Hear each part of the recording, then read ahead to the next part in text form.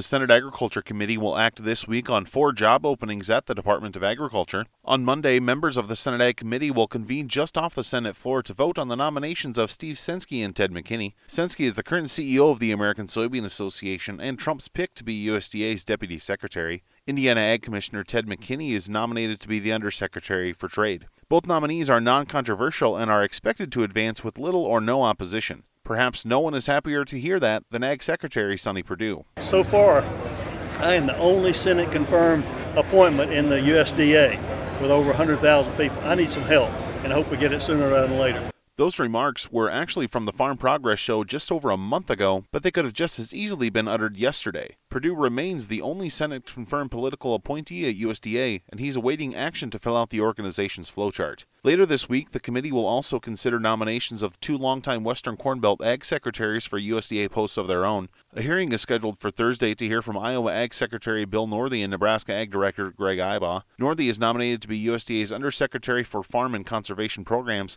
Ibaugh has been tapped to run the department's marketing and regulatory arms. Also this week, the Senate Finance Committee will hold a confirmation hearing for Greg Dowd to be the Chief Agricultural Negotiator for the Office of the U.S. Trade Representative.